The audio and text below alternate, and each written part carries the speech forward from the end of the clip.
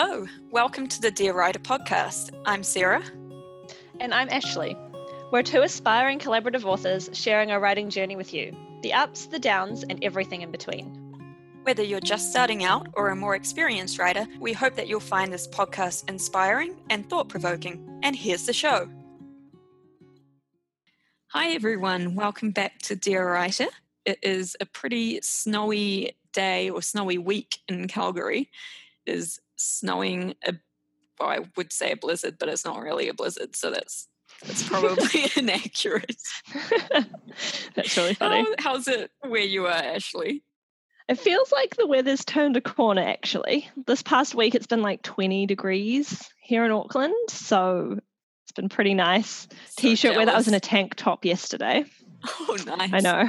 It's been a while. But no, it's been really nice.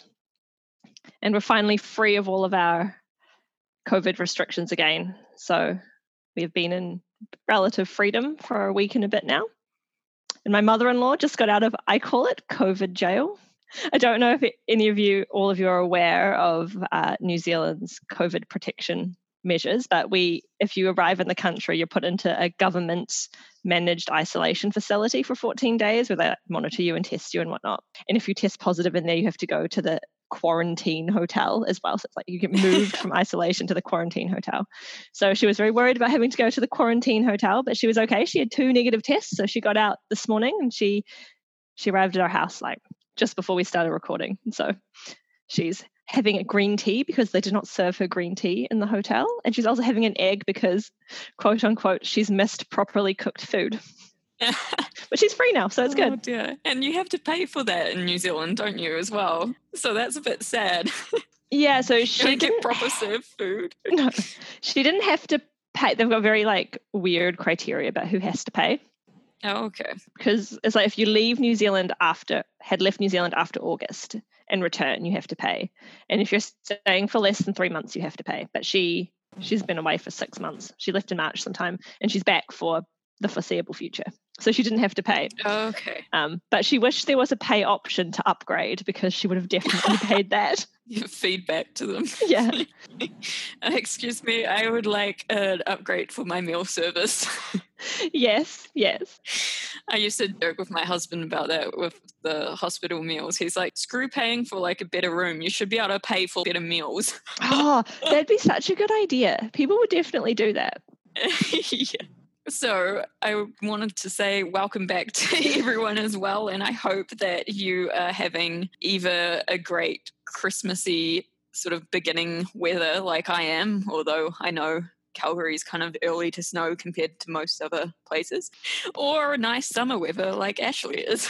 Yes. Yeah. So how has your writing been going, Ashley? I haven't been doing too much writing. Sarah and I are still planning out our next book. Sarah did an amazing job doing the chapter plans, and she gave them to me a couple weeks ago, I think it was. Yeah. And I was reading through them, just looking for any other inconsistencies or finding a few things that we could improve. I think we ended up adding an extra character perspective, which we were a bit hesitant at the start to do. But once I did the chapter plans for it and saw it in the book, I think it actually is going to work really, really well.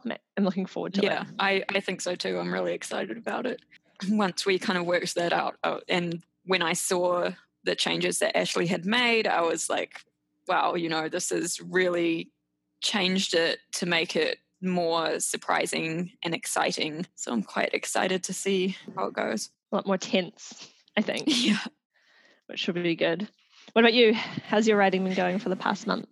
Well, I also haven't been doing very much. I mean, I finished the chapter plans, as we said, and sent them through to Ashley. And then after that, it sort of coincided with another nursing course beginning for me. So that has taken up my time a bit. It's got copious readings.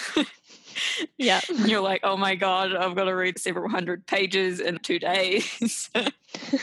So that has been challenging, but also I got a little bit stuck where I was with my own creative project. And so I've just been kind of letting it lie and letting it churn in my mind to hopefully get past that issue that I've been having, which is mainly just inserting a scene which doesn't want to be written.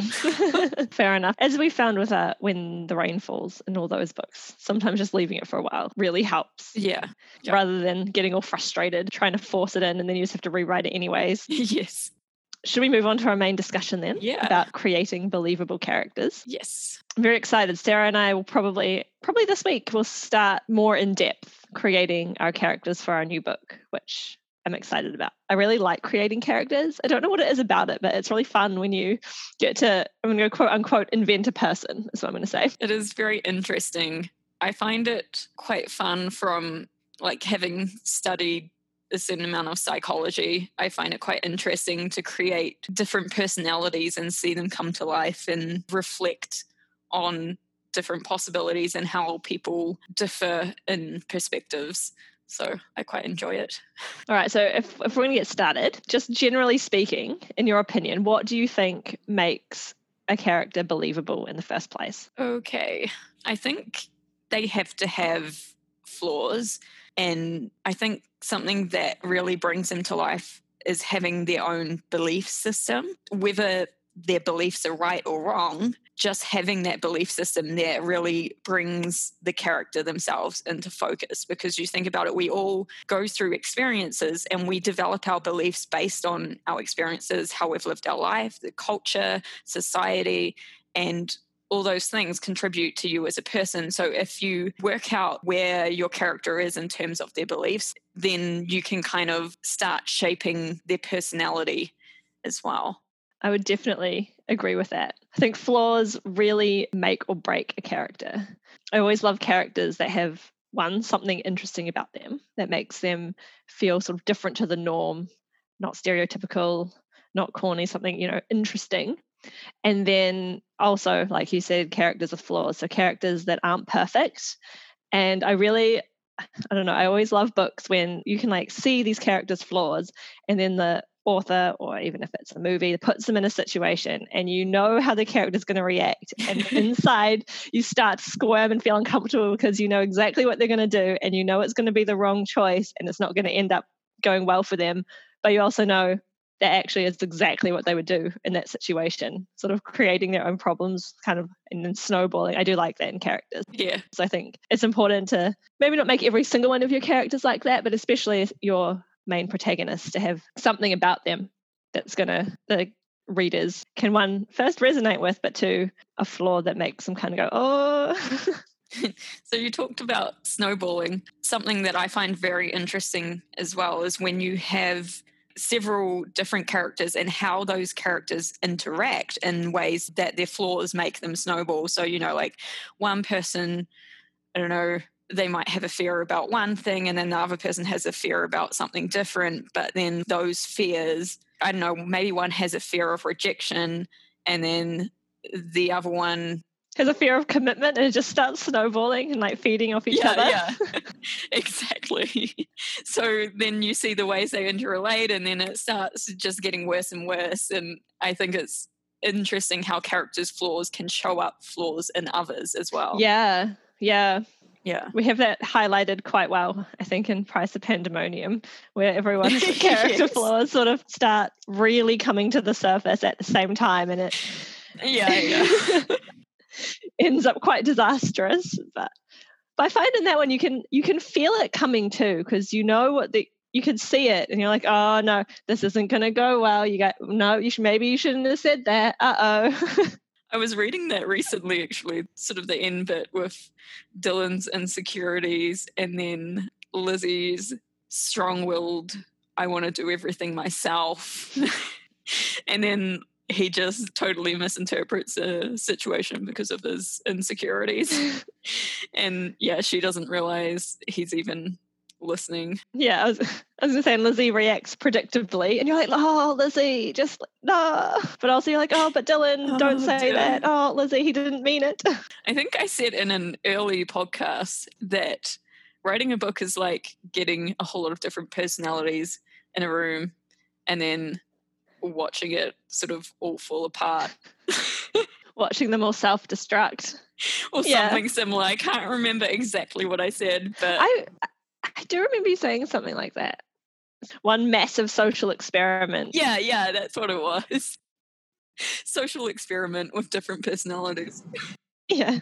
And then just put them in some terrible situations and just watch the chaos unfold. Pretty much. Yep. How important then do you think backstory is to a character? Extremely important.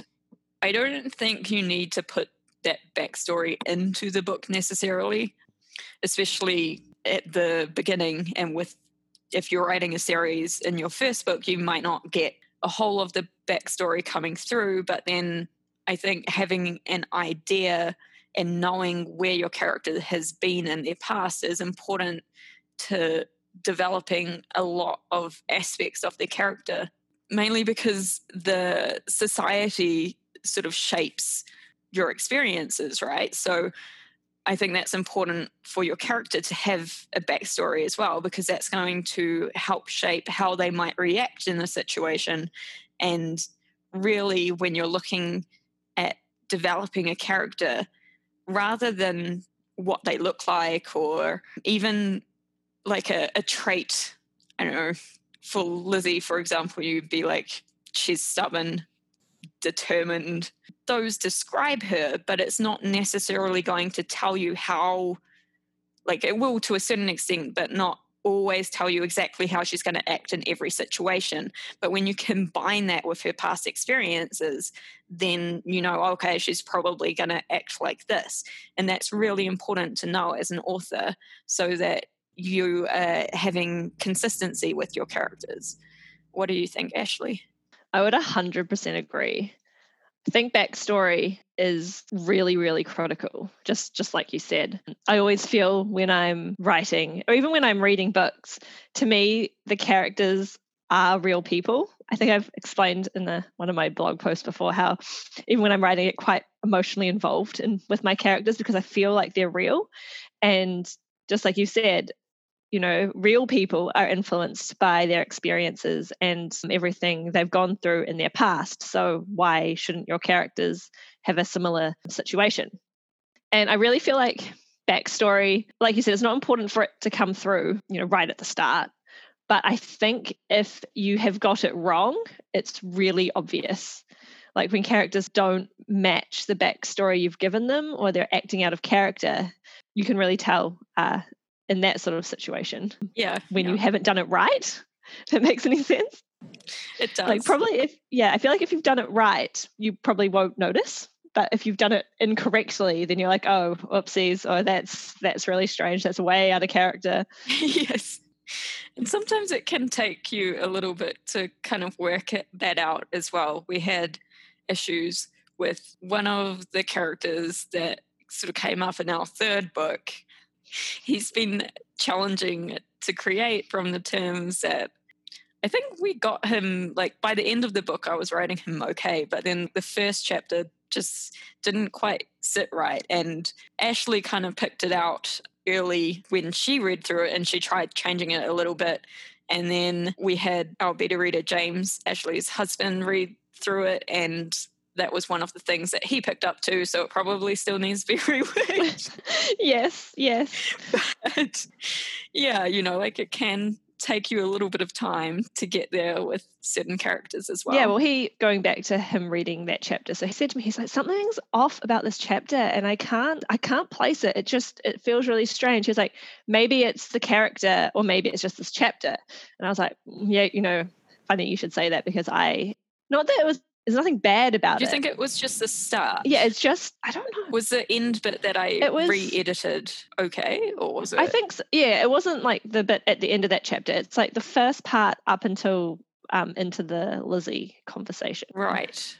I might. Yeah, it's just, yeah. Maybe I might have a look at that and see whether I can change it again, because I know that because you've already sort of had a go at editing, Yeah, I didn't do too much on it. it might be helpful to almost rejig possibly it to that Lizzie point or something. Yeah, especially because he read his subsequent chapters, and this character is actually, he says, his favorite character. He really likes him and thinks the other chapters are great. I think he's going to be a favorite. So yeah, it's really weird. So I don't know. It's very he's very different from the other characters, I think, as well, which makes it a little bit jolting to try and create him, because he's much more adult than, well, I mean, he is an adult compared to the other teens, but he has a very adult point of view as well. Yes, he does. Very non-judgmental. He does. He's quite perceptive, and so it can be quite hard to get it across in the right way, I think, with him. I think so too, yeah.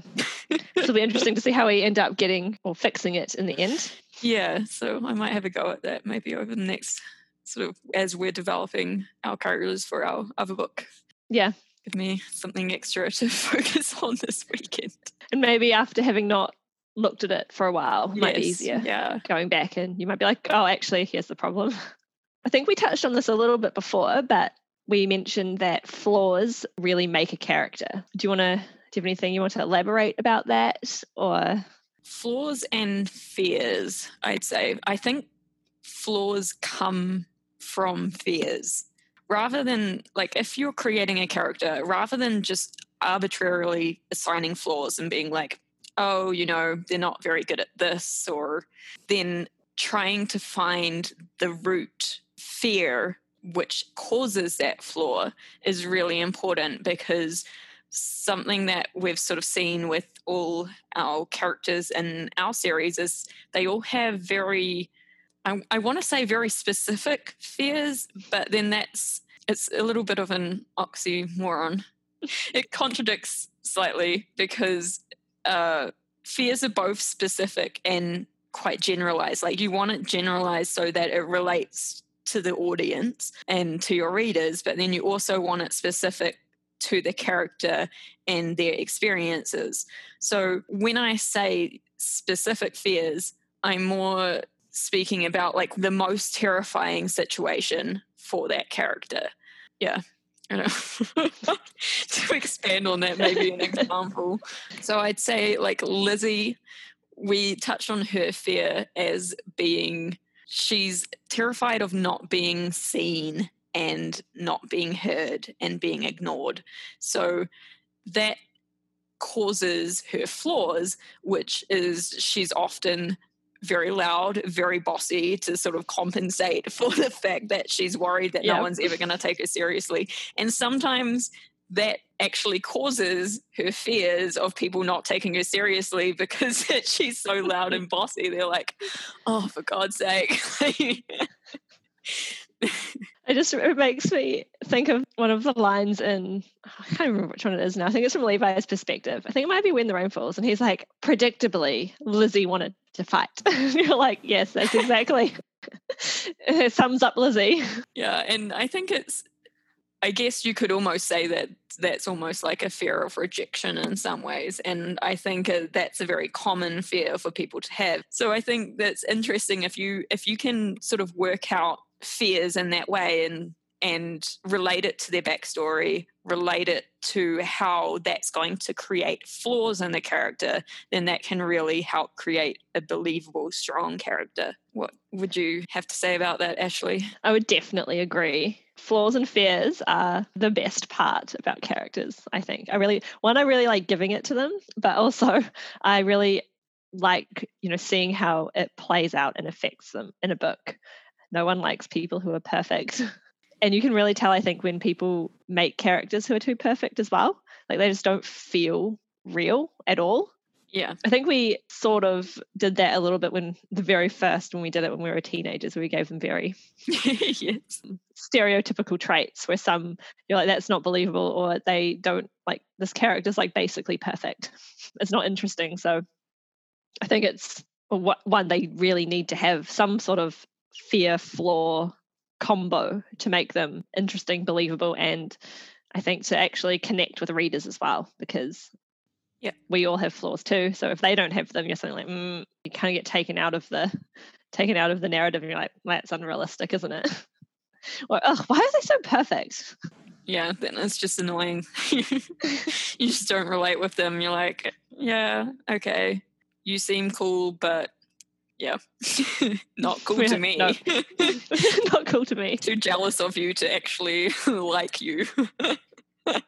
That kind of then leads us into, briefly sort of touched on it in bits and pieces, but the mistakes we make when we are writing or creating characters in our books. What do you think are some of the common ones, or at least ones that you make or see people make all the time?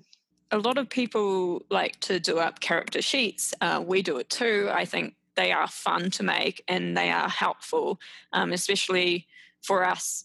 We find it super helpful because we, as collaborative writers, we need to be able to see what they look like so that we can describe them, and be consistent, just sort of general traits of what that character is like, so that we can, even if we're not writing the character, we're doing our own characters, that when we include them in our chapters and that character talks back to the character whose perspective we're writing from, it's still consistent with the rest of the story. But I do think sometimes when people create the sheets, they focus too much on like phenotypical items of what the character looks like, or even just what the traits are, as I said before, without defining their wants and fears, which is really important for driving a character forward. When you see someone in real life, what defines them is not what they look like, or, it's how they react to the environment and how they act based on the past experiences that they've had, based on their culture, based on a whole variety of things that make them an individual, and their wants and their fears. Like, what is driving them? What are their dreams? What do they hope to achieve in the course of your book? And I think those things are the ones that you really need to focus on, rather than, he's 5'5" with dark hair and blue eyes. That doesn't matter. If I'm writing, I'll add that stuff in later because to me, it doesn't even register. The description parts, I'll be like, I'll just skip over and I'll do everything else. And then it's the editing that I add description in, because as I'm writing, I'm seeing the situation in forms of like how they're communicating, how they're acting, what's going on inside with feelings, and yeah. But I was saying, it's really funny because in When the Rain Falls, I think it was like the third time through the first round of edits, I realized that we had Jess described like differently in like multiple different chapters. Yeah, we do. She had like different colored hair. Different colored hair, different color eyes. She was like a different height. But as you were saying, her personality and the way she reacted to everything was on point. It was just occasionally her like wild wavy copper hair became curly brown hair, and you're like, oh, okay, that's cool.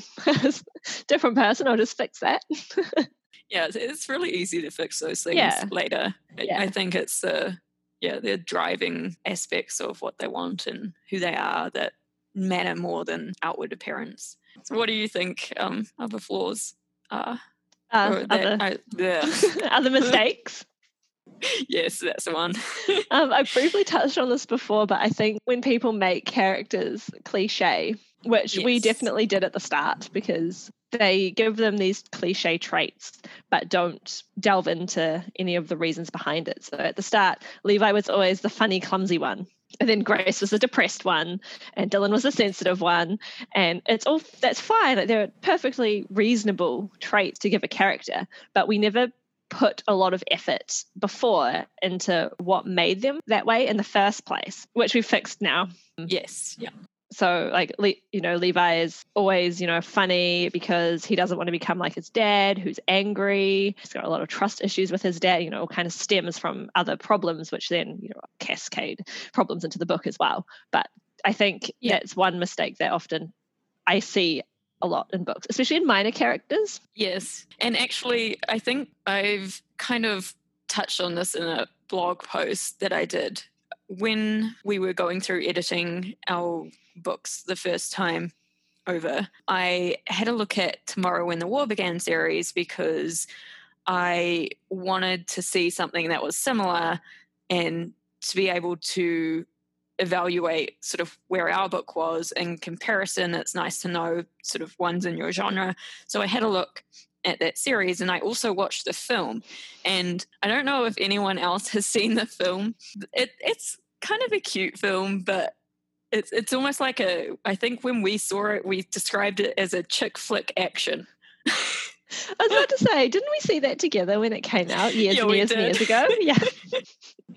But, so I watched it again, and I thought the reason why it failed to go large is not really a fault of, the books, but I think what they tried to do was they tried to build the characters really quickly. And the way they built the characters really quickly was to use stereotypes. And I think that took a little bit of the flavor out of it and kind of made it feel a little bit fake. Yeah. Yeah. Like the characters just don't feel genuine. Because, like you see Fee, for example, total blonde, not very bright, very pretty. And then you see someone like Homer who's crazy, doing dangerous stunts all the time. And it just felt like the way they developed the characters felt really stereotypical. And so I think that's partly why it sort of flopped. That would make sense. Well, it's kind of what we've been saying this whole time. Like, if you don't make them feel believable, then it takes you right out of the story. So if they haven't made their characters, given them any real backstory that makes their traits make sense, then you're going to be taken out of it. And you're kind of like, this just feels like a weird stereotypical chick flick with some action, which is confusing.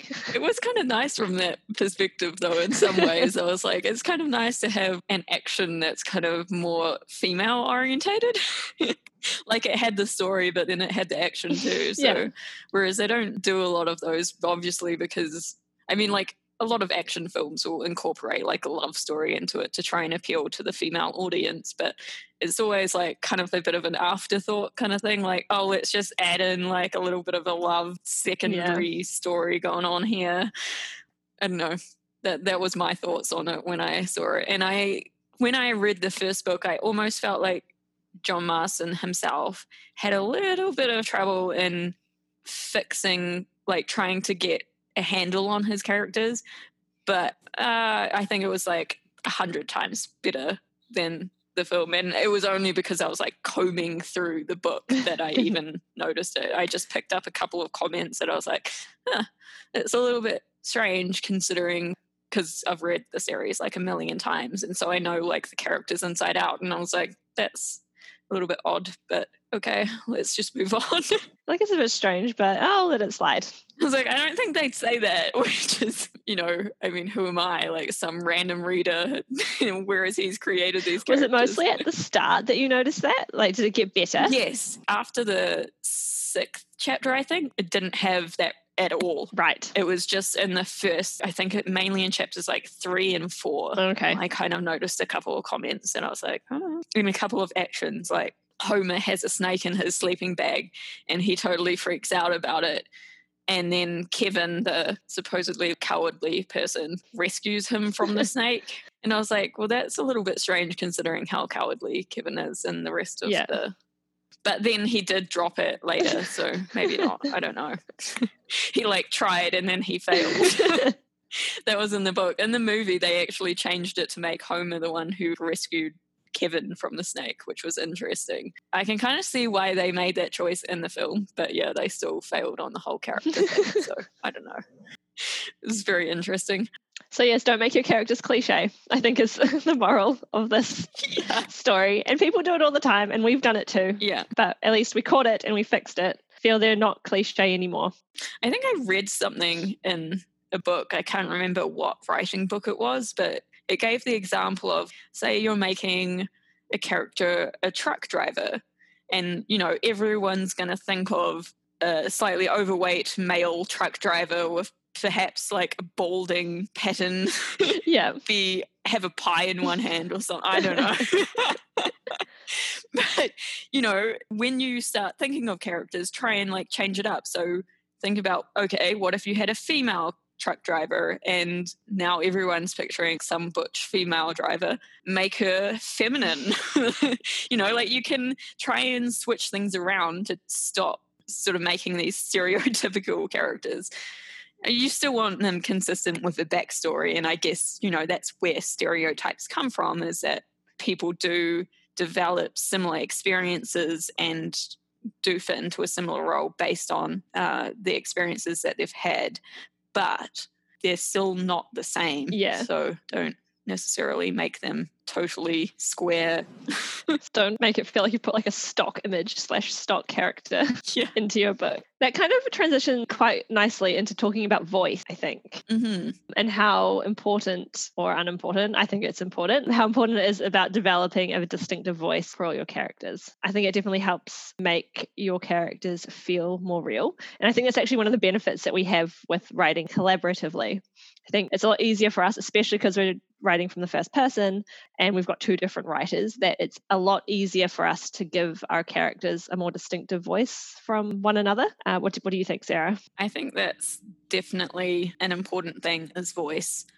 I think voice comes into it in two parts. So every writer has their individual style, which is, again, like you said, why it's helpful for us collaboratively, because we can create quite a contrast to the voice, although in saying that our writing style is quite similar too, so maybe not such a contrast, but you still do get a different feeling coming through with the different character voices.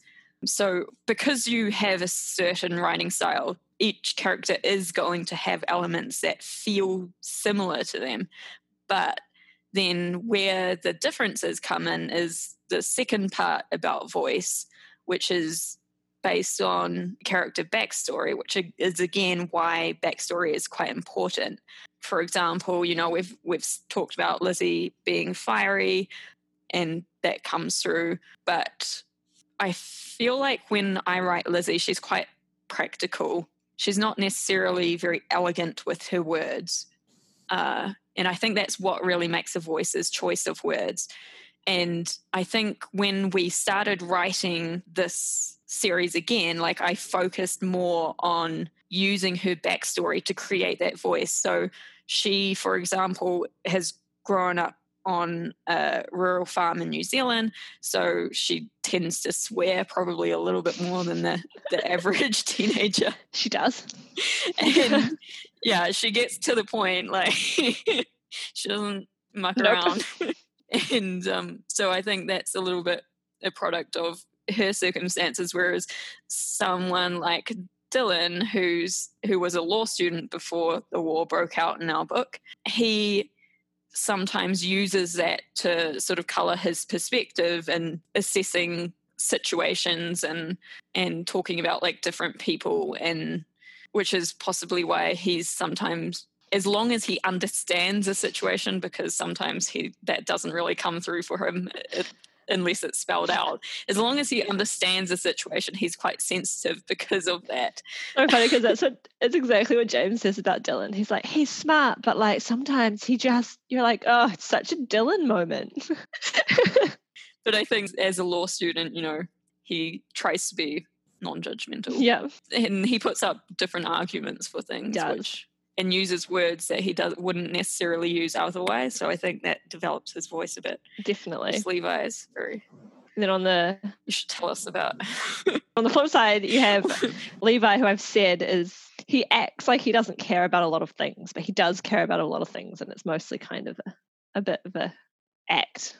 Not an act, but he's using it to cover up things in his past. But because of that, he comes off very casual. So there's a lot of things that Levi just won't say. And I find when I write his perspective, his sentences they're quite short. They're not using any sort of fancy words. They're pretty straight to the point. Not really descriptive. Like he'll give you, the minimum required for you to understand the situation, and then kind of just get, I guess, down to whatever he's trying to portray in his chapter. And then there's Grace, who's she's had a lot of tragedy in her life, and I think it makes her look at the world through, I guess, a more depressed view of almost everything. It is quite an I mean, we've talked before about having an undercurrent of fear to her chapters, and I think that's where voice really does come in, because it's not like we purposefully set about to give her that undercurrent of fear.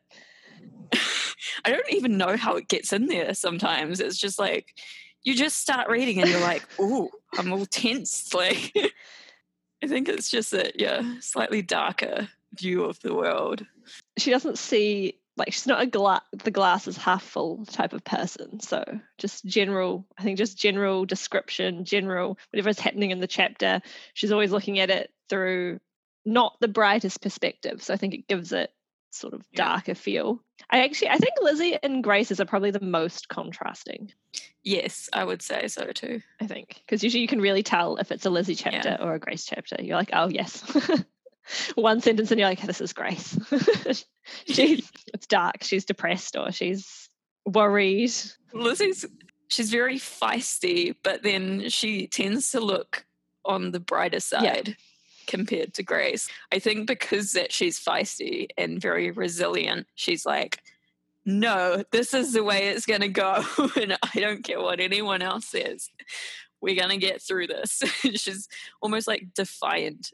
Yeah, I think so. Yeah, which gives her like almost a more optimistic feel. Definitely. Whereas Grace is a lot more pessimistic. Yes.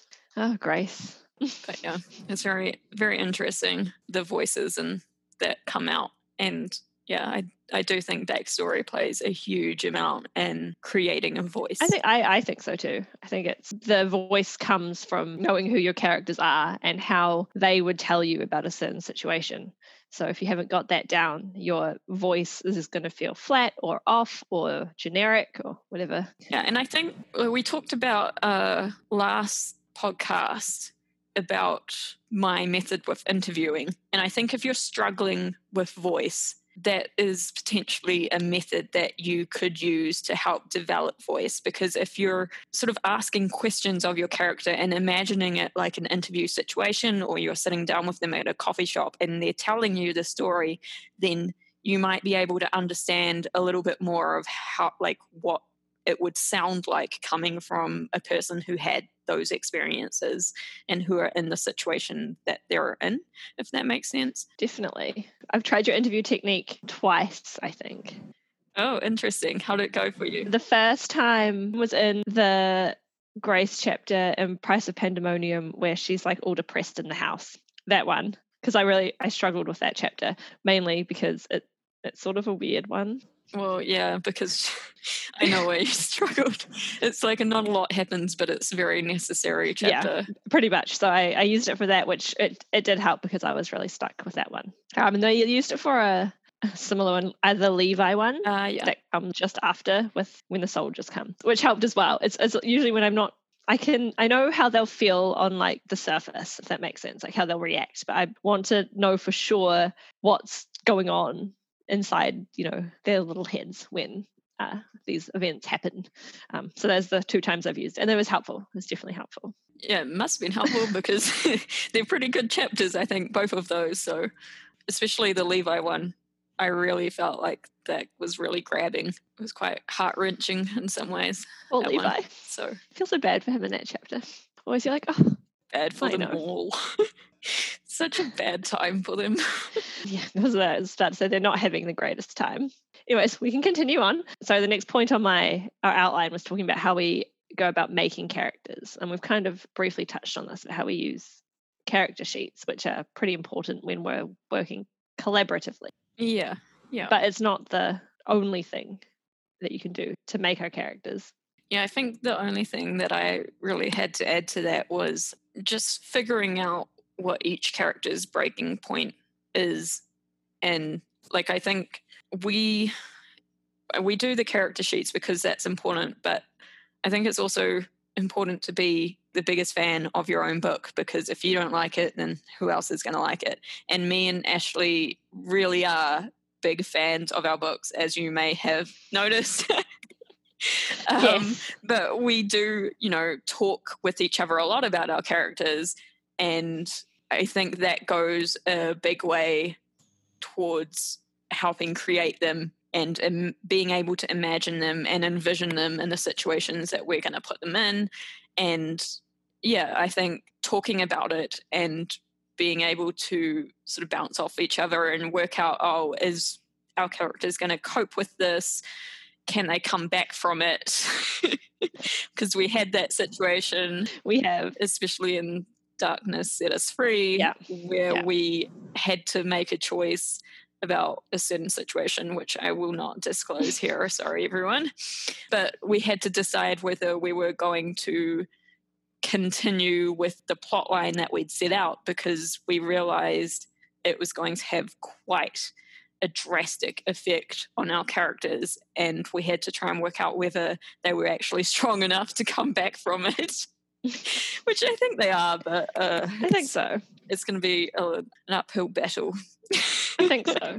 We've had I guess some sort of opposite. We've come up with a couple ideas and we're like, should we do this? And we've actually been like, no, I don't think that character will handle it at all. Like, we can't come back from this chain. Yes. And we had to walk quite a fine line in what we chose to do as well. It's not necessarily whether something's going to happen or not, but it's also how it happens and how we go about bringing the situation to light, I guess. Definitely. Just think about, we've had many conversations where we're like, okay, if we do this, how will Dylan react? And then we're like, okay, actually this won't work because Dylan's not going to act how we want him to, and that means like this whole plot point isn't going to go forward, or whoever the character is.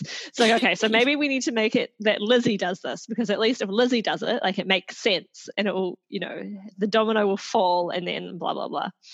So there's a lot of conversation like that. Yeah. Which is interesting. I do like the conversations about character. Yes, I really do as well. Character for me it's the most exciting part of the whole book process, I think, is I just love how the characters have come to life. And then, we've lived with these characters in our heads for like a good 15 years now. So yeah. They do really feel like people to us. It's kind of strange when you think about it. It is strange. I think they're forever going to be in my brain. There's no erasing them. No, I don't think so. So be aware of that, is that you have to live with your characters for a long time. Yeah. Like, I'll watch TV shows and I'll be like, this person is a grace person, or this person is like, I start categorizing people. My current thing is I'll be listening to like a random playlist on Spotify and a song will come on and I'm like, this is a Grace song. The other day I had one and I can't remember who it was by. I think it was by 3 Days Grace, and I was listening to it and I laughed because it was 3 Days Grace, obviously was the name of the band. And then I was like, this is the most Levi song I have ever heard. It was like pretty much about not wanting to be like, I don't want to be like you, you've done all these horrible things to me and I'm not following in your footsteps, blah blah blah. Kind of, that was the vibe I was getting. I was like, this is so Levi. Something that's going to happen to me forever. I think that's another good clue for creating characters, is if you're struggling to sort of find the feeling that creates a character, I often use songs to create like feelings.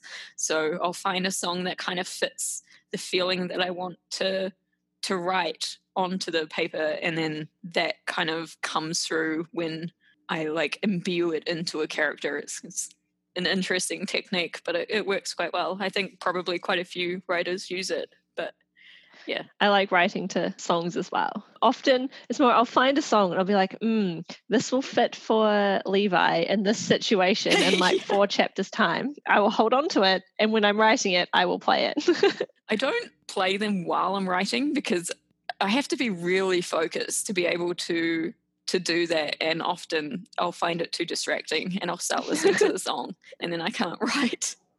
But I'll play them like I'll play them in the shower, or I'll play them during like doing chores and just everything else in my life, and then so that when I sit down I'll play them ahead of time, and then I'll sit down and I'll be like, okay, I'm ready. I've got this. I did that for the last chapter of Darkness Set Us Free, actually. I just played several songs on repeat in the shower, and then I like got out and I was like, I'm gonna do this today. That's when you did it all in one go as well. right? Yeah, I did. Took me like the entire day, basically. But Worth it. wrote like 5,000 words or something. It's a good effort. It was a pretty good effort for one day. I don't do that every day. I know some people do, and that's impressive, but I don't. I wouldn't have the time. I only get like... I think probably 1,500 is like probably the most that I could do on a regular basis, which is not that's bad pretty going. good. That's pretty good. Oh, mine's probably must be round about 1,000 when I'm going well, because I usually do a chapter a week, and a chapter's like, 5,000-ish words. So I'm going badly, it's like 200 at a time. Or not even that. It'll be like 100. And it all I'll just be changes. Took like an hour or two. Be like, okay, let's put this aside for now. Right. As a final point, what do we think about names of characters? Are they important? How do you choose one? What do you think? I'm not really, like, to start with, I'm not really bothered by them. I just kind of put a placeholder there. I'll make up like a random name. And then if I feel later that it's not fitting, then I will change it later. I don't think names are a name can always be changed. It's not a big deal. I would say that it is helpful to keep like a list of all the names that you use, because otherwise you can start using similar, like when we started writing our series, we worked out that we were using names starting with L a bit too much. So you'll notice there's like Lizzie and Levi, and then there's Leah. So after that, we started trying to ease off the L's a bit. But also you can get names that rhyme if you're not careful, because often when you like a name, you like sounds of names, or you like names beginning with certain letters. So I just be aware of that. Like we had the Jared Jaden issue in When the Rain Falls, which I had to change because... Yeah, Jared and Jaden. And then you changed it to Ryan, and I was like, that's kind of similar to Dylan, but like from a sort of rhyming point. And that's what I mean about like often when you're attracted to names, it's like a certain style or a certain rhythm with letters. So I mean, like Ryan and Dylan is different enough that it wasn't a big deal, but it's slightly funny considering. It is funny, but the Jade and Jared thing got so bad that they were mixed up multiple times in my first read through. Like sometimes because one's a boyfriend and the other's a brother, so it was quite amusing when they were mixed up. I found multiple instances where they were mixed up, and that's when I decided I had to change it. I thought, this is too much. Like if I'm confused, the reader's also going to be confused. But also there was recently a couple that I changed, which we had a couple minor characters who were both soldiers called Dan and Louis. And then I realized writing it that it was too similar to Dylan and Levi. And I was like, I don't understand how this happens. So I would be very aware of that. It's just helpful to keep a sheet. Definitely helpful. Dear. I think when it comes to names, it's more obvious when the name doesn't fit the character. So I feel like if you have a name in there and it seems fine, it probably doesn't matter. But when you get one that for some reason doesn't match, that's when it's sort of more obvious and you might need to think about changing it. There's one in my book that I'm thinking about changing because it just doesn't quite feel like it suits her, but then I'm not really sure. I'll wait and see. Might ask someone's opinion after reading it. Alrighty, did you have anything else to add, or should we move on to our mistakes of the month? We can move on to the mistakes of the month. That's really exciting. I'm very excited. Given I haven't been doing a lot of writing, we've mostly been planning. I didn't have any real mistakes of the month. I did find one, but I can't find where I wrote it down. So I was like, oh well. But we did for the first time have someone, a lovely listener, write into us and send us their mistake of the month, which I'm really excited to share with you. Do you want me to read it, or do you want to do the honors, Sarah? You can do the honors, I can read it? Okay. They've actually sent us a passage to read out, so I'll read it word for what they sent me. Alrighty, here we go. It says, I work in a profession where we have to observe and analyze relationships between people. Recently, a colleague who was writing a report turned to me and asked me how to spell gyrate. Curiosity got me, and I asked why she was using that word. She said she was quite proud of using that word, and she always felt really smart when she used it. And her sentence was, in quotes, the child gyrated towards the mother, which That makes me laugh. It turns out for the past 3 years, she'd been using Gyrate instead of Gravitate. I love it so much. That's hilarious. I feel really bad for like the person. I'm imagining it in court documents. Oh my goodness. Gyrated. It's just the image of it. Like I know, yes. And as a nurse, like I can see a similar thing happening to me in my profession if confusing the words. Oh dear. I'm never going to be able to look at the word gravitate or gyrate the same now. Like with that, Yeah. it's the sentence as well. Something about it. It's It's very actually the way she described that is very well written. Yes.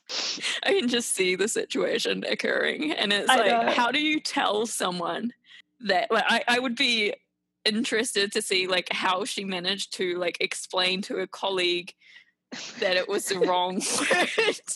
Because you can't just let them keep going using that word. No. But then at the same time, like, how are you going to describe that to someone and be like, it's gravitate. It's gravitate, not gyrate. Oh, that would be so awkward. Thank you so much for sending this in. That's amazing. You just have no words. All right, Sarah, did you have any other mistakes of the month to add? Well, as we said, we haven't really been writing, but I did have an interesting situation crop up yesterday. So I'm sure everyone's made the mistake of texting the wrong person before. I found a whole new level of this yesterday.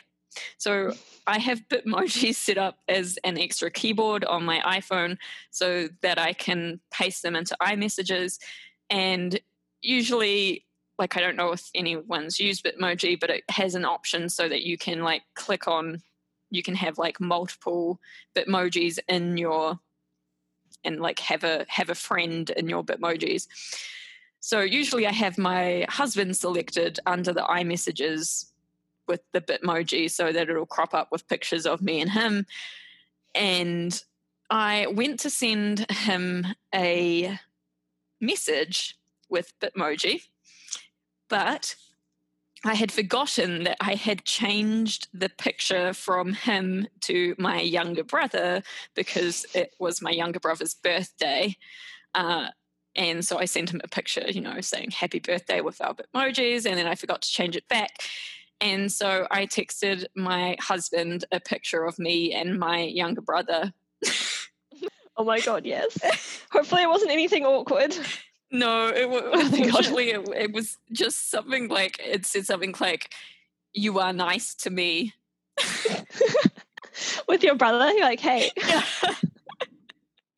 It was really, and then I was like, oh my God, what have I done?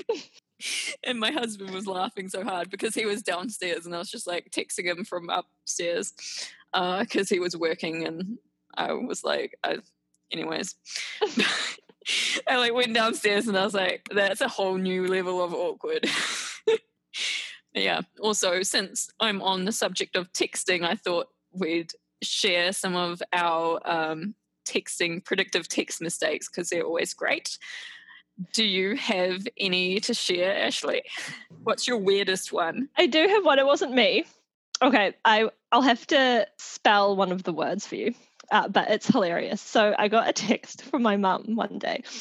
She was asking me what I had for dinner. I was like, I made a chicken curry or something. And she's like, cool. And she told me she meant to send, I had tasty duck, but it auto-corrected. So the U became an I.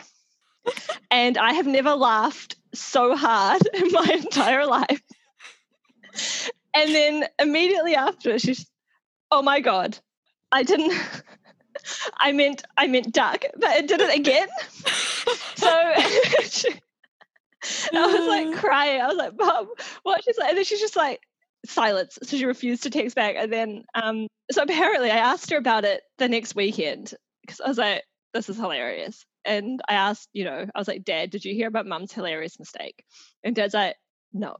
And I was like, what? How did you not tell her? And then Mum was like, I was too embarrassed. And then Dad's like, is that why you weirdly got up from the couch crying with laughter and went and hid in the bedroom? And she's like, yes, it is. Yes, it is. That's my favorite one I've ever received. Oh, that's amazing. It was amazing. Do you have any? So this is from my dad. So a long time ago, when I was still living at home and we were living on a farm, and my dad texted me and my brother, got weapons, text keywords. What? What does it even mean? What it was meant to be was got wieners, because he was talking about picking up some calves that he brought, text Keyworths, which was the name of the people he was buying from, because they left them in the stockyards for him to pick up, and Dad wanted to let them know that he'd picked them up without any problems. But we just looked at the phone and we're like, got weapons, text keywords, and we're like, oh my God, Dad is a spy. What has he done? It does sound like it. Because we used to joke about it even before this text message sort of came up, because he always used to pick us up from school and things. Like he's an accountant, so he'd wear like a suit to work, but then he'd always be like wearing sunglasses and stuff, and so he'd like rock up at school, wind down like the window in his like suit and sunglasses, and he'd just like look over to us and be like, get in. So we used to joke about him being a spy, and then he texted that, which was amazing. Got weapons. That is amazing. I love it. You're like, what's the code word? What's the code word? I love that it like corrected like. What did you send back, or did he notice? I can't really remember. I think like because he sent the text to my brother, but like we were both kind of like, we were probably doing something with the horses or whatever, and so we were both like just dying over this text message. It's amazing. Another one that also came from my dad, because he's amazing at texting these weird messages, was he also once texted us entirely in German. What? This was to me, and like me and my older brother were home. And we're just like looking at this text, and I was like, I can't even understand this. Like, it looks like it's in German. And Corey's like, what? Why? I don't understand. And then we had to Google Translate it to be able to understand it. And once we Google translated it, it said, help, Matt changed the language to German, and now I can't change it back. Oh my gosh, yes! Which was just amazing. That's amazing. I didn't even know that you could do that with phones. Like, so I don't think every phone has this function, but on my dad's, I think his was like a old Samsung. You used to be able to switch it so that even if you typed in English, like it would output it in German or whatever language you chose. And my younger brother was bored in the truck on the way to a horse show, which I wasn't going to for whatever reason. It was probably later when I was doing my nursing. But so he changed the language to German, and Dad couldn't change it back. I love it so much. I love that you were able to translate it, and it like actually translated to something that you guys could understand, and it was that. Help! All right, maybe on that note, we should finish up. Did you have anything else you wanted to add to Mistakes of the Month? Nope, I think that's all. Well, hopefully next time we'll have started writing our new book, so hopefully we'll have a few more mistakes. That would be exciting. So next time, Sarah and I are going to be talking about some inconsistencies and things which really irk us. Yes. Sarah being a nurse, she has a bone to pick with injuries. Yes.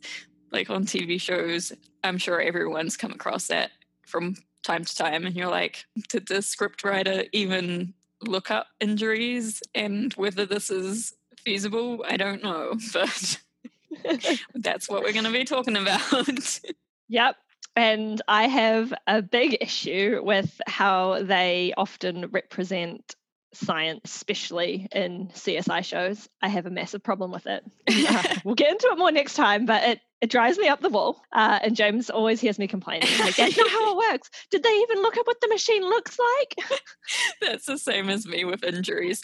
And so what we're going to be talking about is how to avoid those issues in your writing and how to create believable injuries and create believable scientific scenarios, I guess I would say. Yes. Anyways, I hope you guys all enjoyed today's talk. If you want to get in contact with us, you can check out our blog at lindasoncreations.com or go to our Instagram as well, which is just under Lindason Creations. And please send us in any mistakes of the month that you have. We'd love to talk about them, and hopefully we'll have some more writing mistakes of the month to share with you next time. Yeah. Anyways, have a good month, and we will, not see you. Have you listened to us again?